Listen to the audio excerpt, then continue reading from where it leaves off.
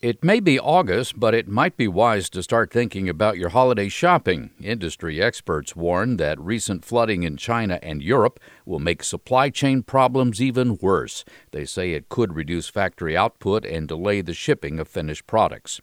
The Better Business Bureau is warning that scammers have begun using QR codes in their phishing schemes instead of links. But the result is the same. If you scan a scammer's QR code with your phone, you'll end up on a phony website where you'll be asked to provide personal information.